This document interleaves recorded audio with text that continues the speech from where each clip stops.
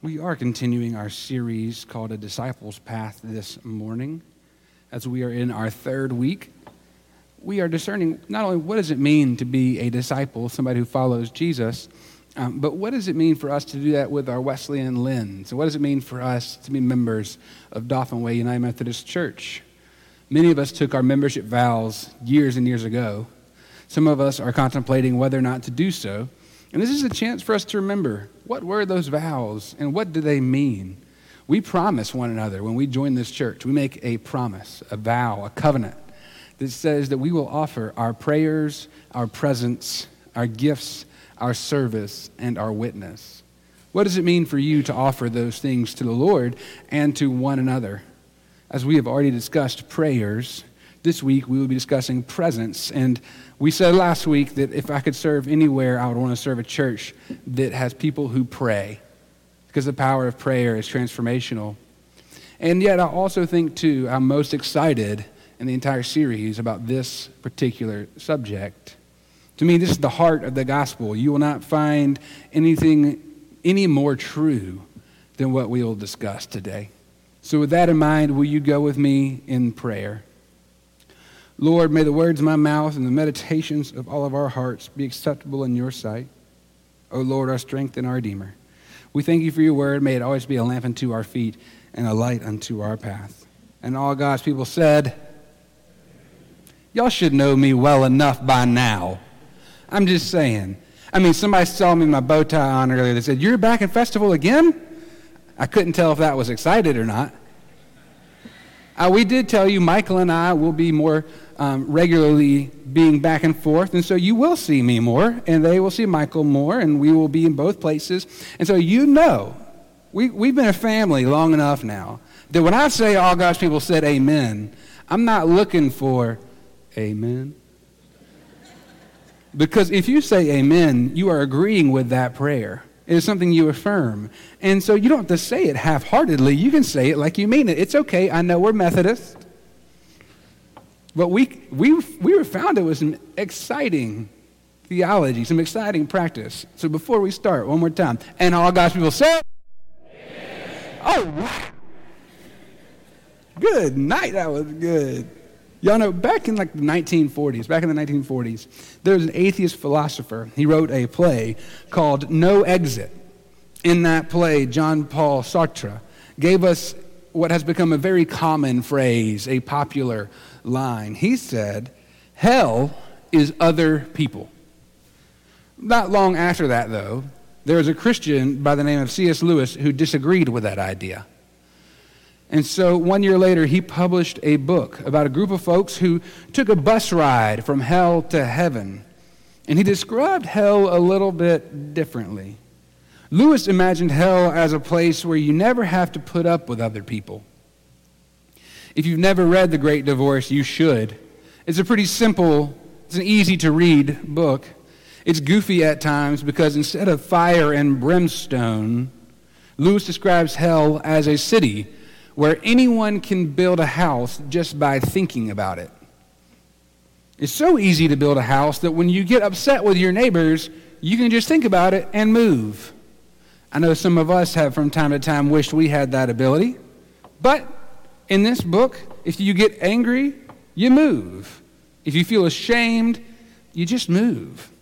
The hell that Lewis imagines in The Great Divorce is a place where isolation breeds suspicion, which breeds fear, which pushes everyone deeper into isolation. If that doesn't sound much like hell to you, then I encourage you that you should perhaps read the end of the book of Judges, where hell is described, or Israel is described in kind of a hell on earth.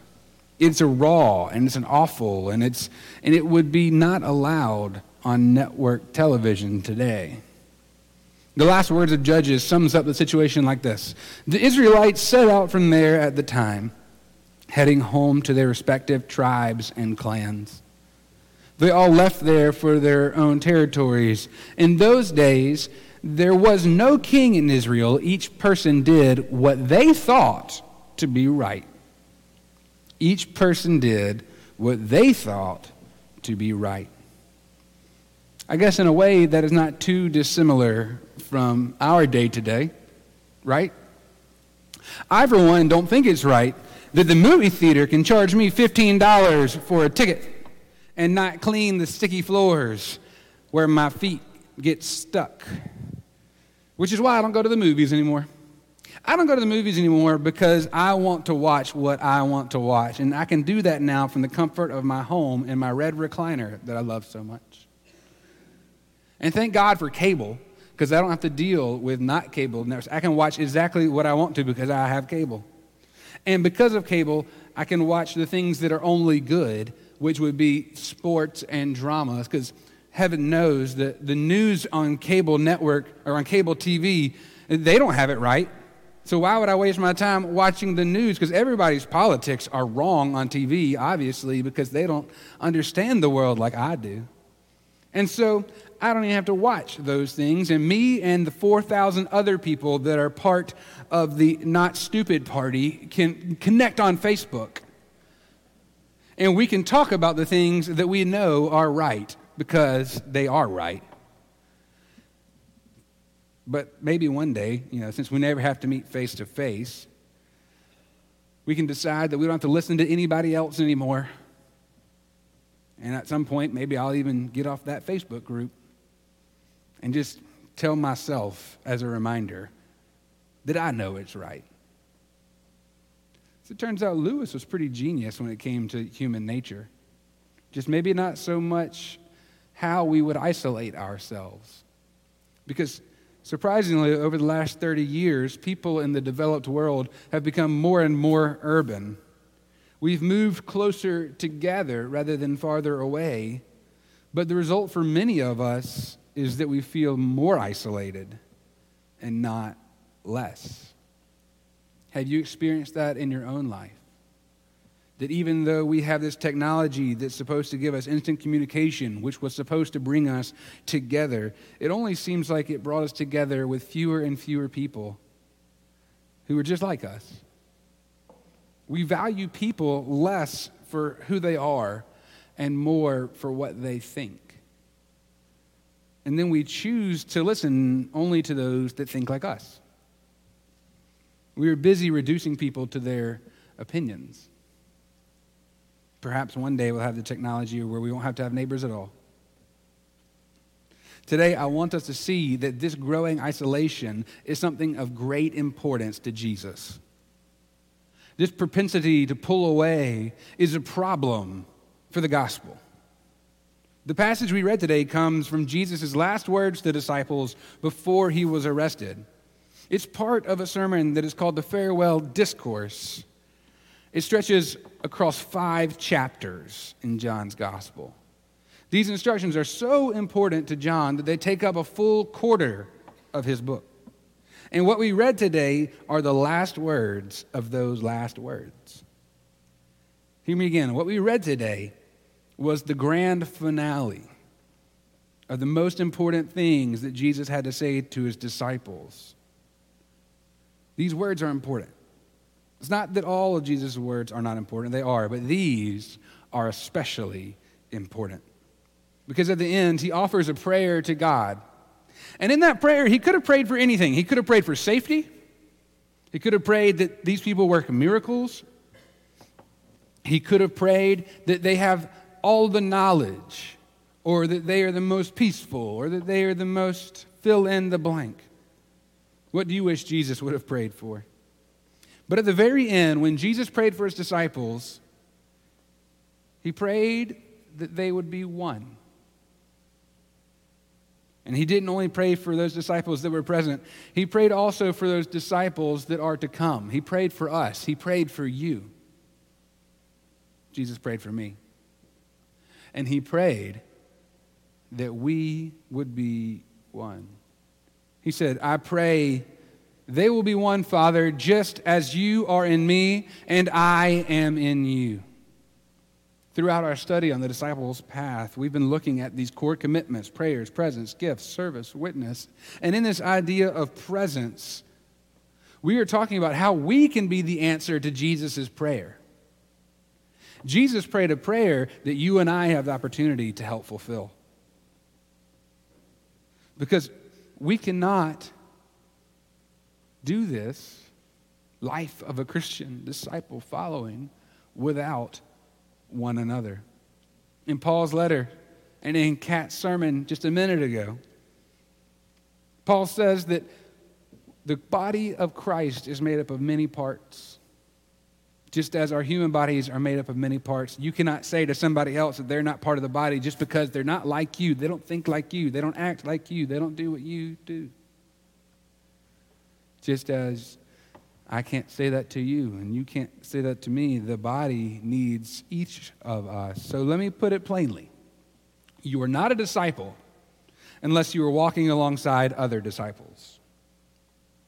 You cannot have a living faith unless you are living in the presence of others. You cannot be a Christian in isolation. It doesn't work. It's not compatible. You cannot be a Christian in isolation. A few years back, the United Methodist Church commissioned a study of 2,000 congregations and 4,000 pastors. They wanted to know what were the most common characteristics of vital churches. And by that, they meant churches that are experiencing the most adult professions of faith, the churches that are seeing lives transformed, the people who are making disciples that make a difference. And they studied these churches and they found that there's not a lot of things they have in common. They are small churches and large churches. They have male and female pastors. They are contemporary and some are traditional worshiping. But the two most common characteristics of these vital churches, these difference-making churches, are one, that the people of that church are present in small groups, in Sunday schools, in supper clubs, and things that connect them to the church. Vital churches bear fruit when more members belong to some sort of group, when they can watch over themselves and others, and they can be watched over by others. Second, the churches bear fruit when their members worship in a way that engages their whole life, that it is not just coming and watching, but it is participating and experiencing worship in a way that transforms them. They say, what I have just heard makes me want to go out and do something. What I have just sung was truly from my heart. The prayers that we prayed were meaningful for my soul. The two most important things were that they were present. The people are present. Now, like we said with prayer last week, I believe there are a variety of ways to get plugged in, to be present. Small groups, supper clubs, Bible studies, Sunday school, whatever it might be. But I do ask you, are you connected? Are you being present? Obviously, you are present here on a Sunday morning. If this is your first time here in a while, thank you for being back. If this is your first time here ever, please, we would love to be your family. Because incredible worship happens here every week. The music, the prayers, the preaching whenever the other preacher is here. If you're new, trust me on that one. But sometimes we think things have to be perfect for us to be able to get plugged in, right? Our life has to be settled down so we can get in a group of some sort. Sunday mornings need to be calm or else we're probably not going to make it to worship. Have you ever had one of those frantic Sunday mornings where the kids can't find their shoes? Breakfast is an Eggo on the run in the car. You spilled something on your shirt. I had one of those mornings this morning for one of the first times that August, my daughter, acted like a toddler. We didn't know what was wrong. I still don't know what was going on. Hopefully after service she'll be super happy. But she did not want to get up. She did not want to get ready. She didn't want anything but to be held by Daddy. And I got to tell you, I almost skipped worship today. Because when she just wanted to hold my neck, I'm like, okay, I can do this. But it wasn't the perfect scenario for getting ready for worship, right? And I get it. It's different. I'm paid to be here. I am a professional, pastor. I still can't believe it sometimes. But hear me when I say things do not have to be perfect for you to be present. God's grace is sufficient. God's grace offers us peace.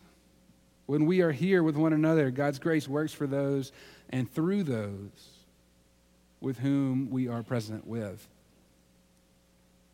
God's grace reminds us that you are not alone in your parental struggles. that you are not alone in your grief that you've experienced, that you are not alone in the struggles you are going through. Being present helps us experience the grace and power of God. Now, don't hear me say that it's just easy all the time. If you show up, all will be easy. Relationships are not easy. Can I get an amen on that? Y'all know that's true. That's why I say amen. Relationships can be some of the hardest things, whether it's with your spouse or your sibling, your parent, your friends, your coworkers, your children. Relationships can be exceedingly difficult, but unbelievably rewarding. I've been in the church a long time. I was born, been here every Sunday. I've always been in the church. And one of the things I've learned is that we are not perfect. None of us are. We will fail. And so if you come here to be present and expect everybody else to be perfect because you're trying to be perfect, I just want to let you know, we will let you down sometimes. But that does not mean we do not love you. There will be times where we do not live up to the expectations, and you wonder why you're here. You might struggle at times. But I promise that though there are times where we fail, God's grace is abundantly sufficient. And it is experienced here when we are with others. We journey with one another, even in our frustrations.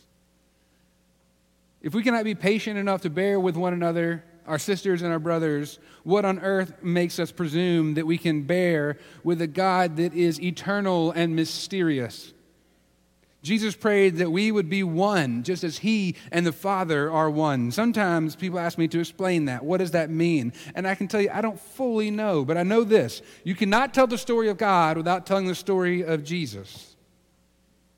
I pray and I hope that we cannot tell your story without telling ours. If you can tell your story without telling the story of anybody else, then you are missing out on the chance to be one as Jesus and the Father are one. And when you can't tell your story without telling the story of a Christian sister or brother, then you will be telling the story of a God who isn't in your own image, of a God that is bigger than we can ever imagine, of grace that is abundant and exceedingly more. Out of all the things Jesus could have prayed for, He didn't pray that they would be the most powerful group. He didn't pray that they would work the best miracles. He didn't pray all these things that we might think He should pray. He just prayed that they would be one. He prayed it for those that were there. He prayed it for those that came after.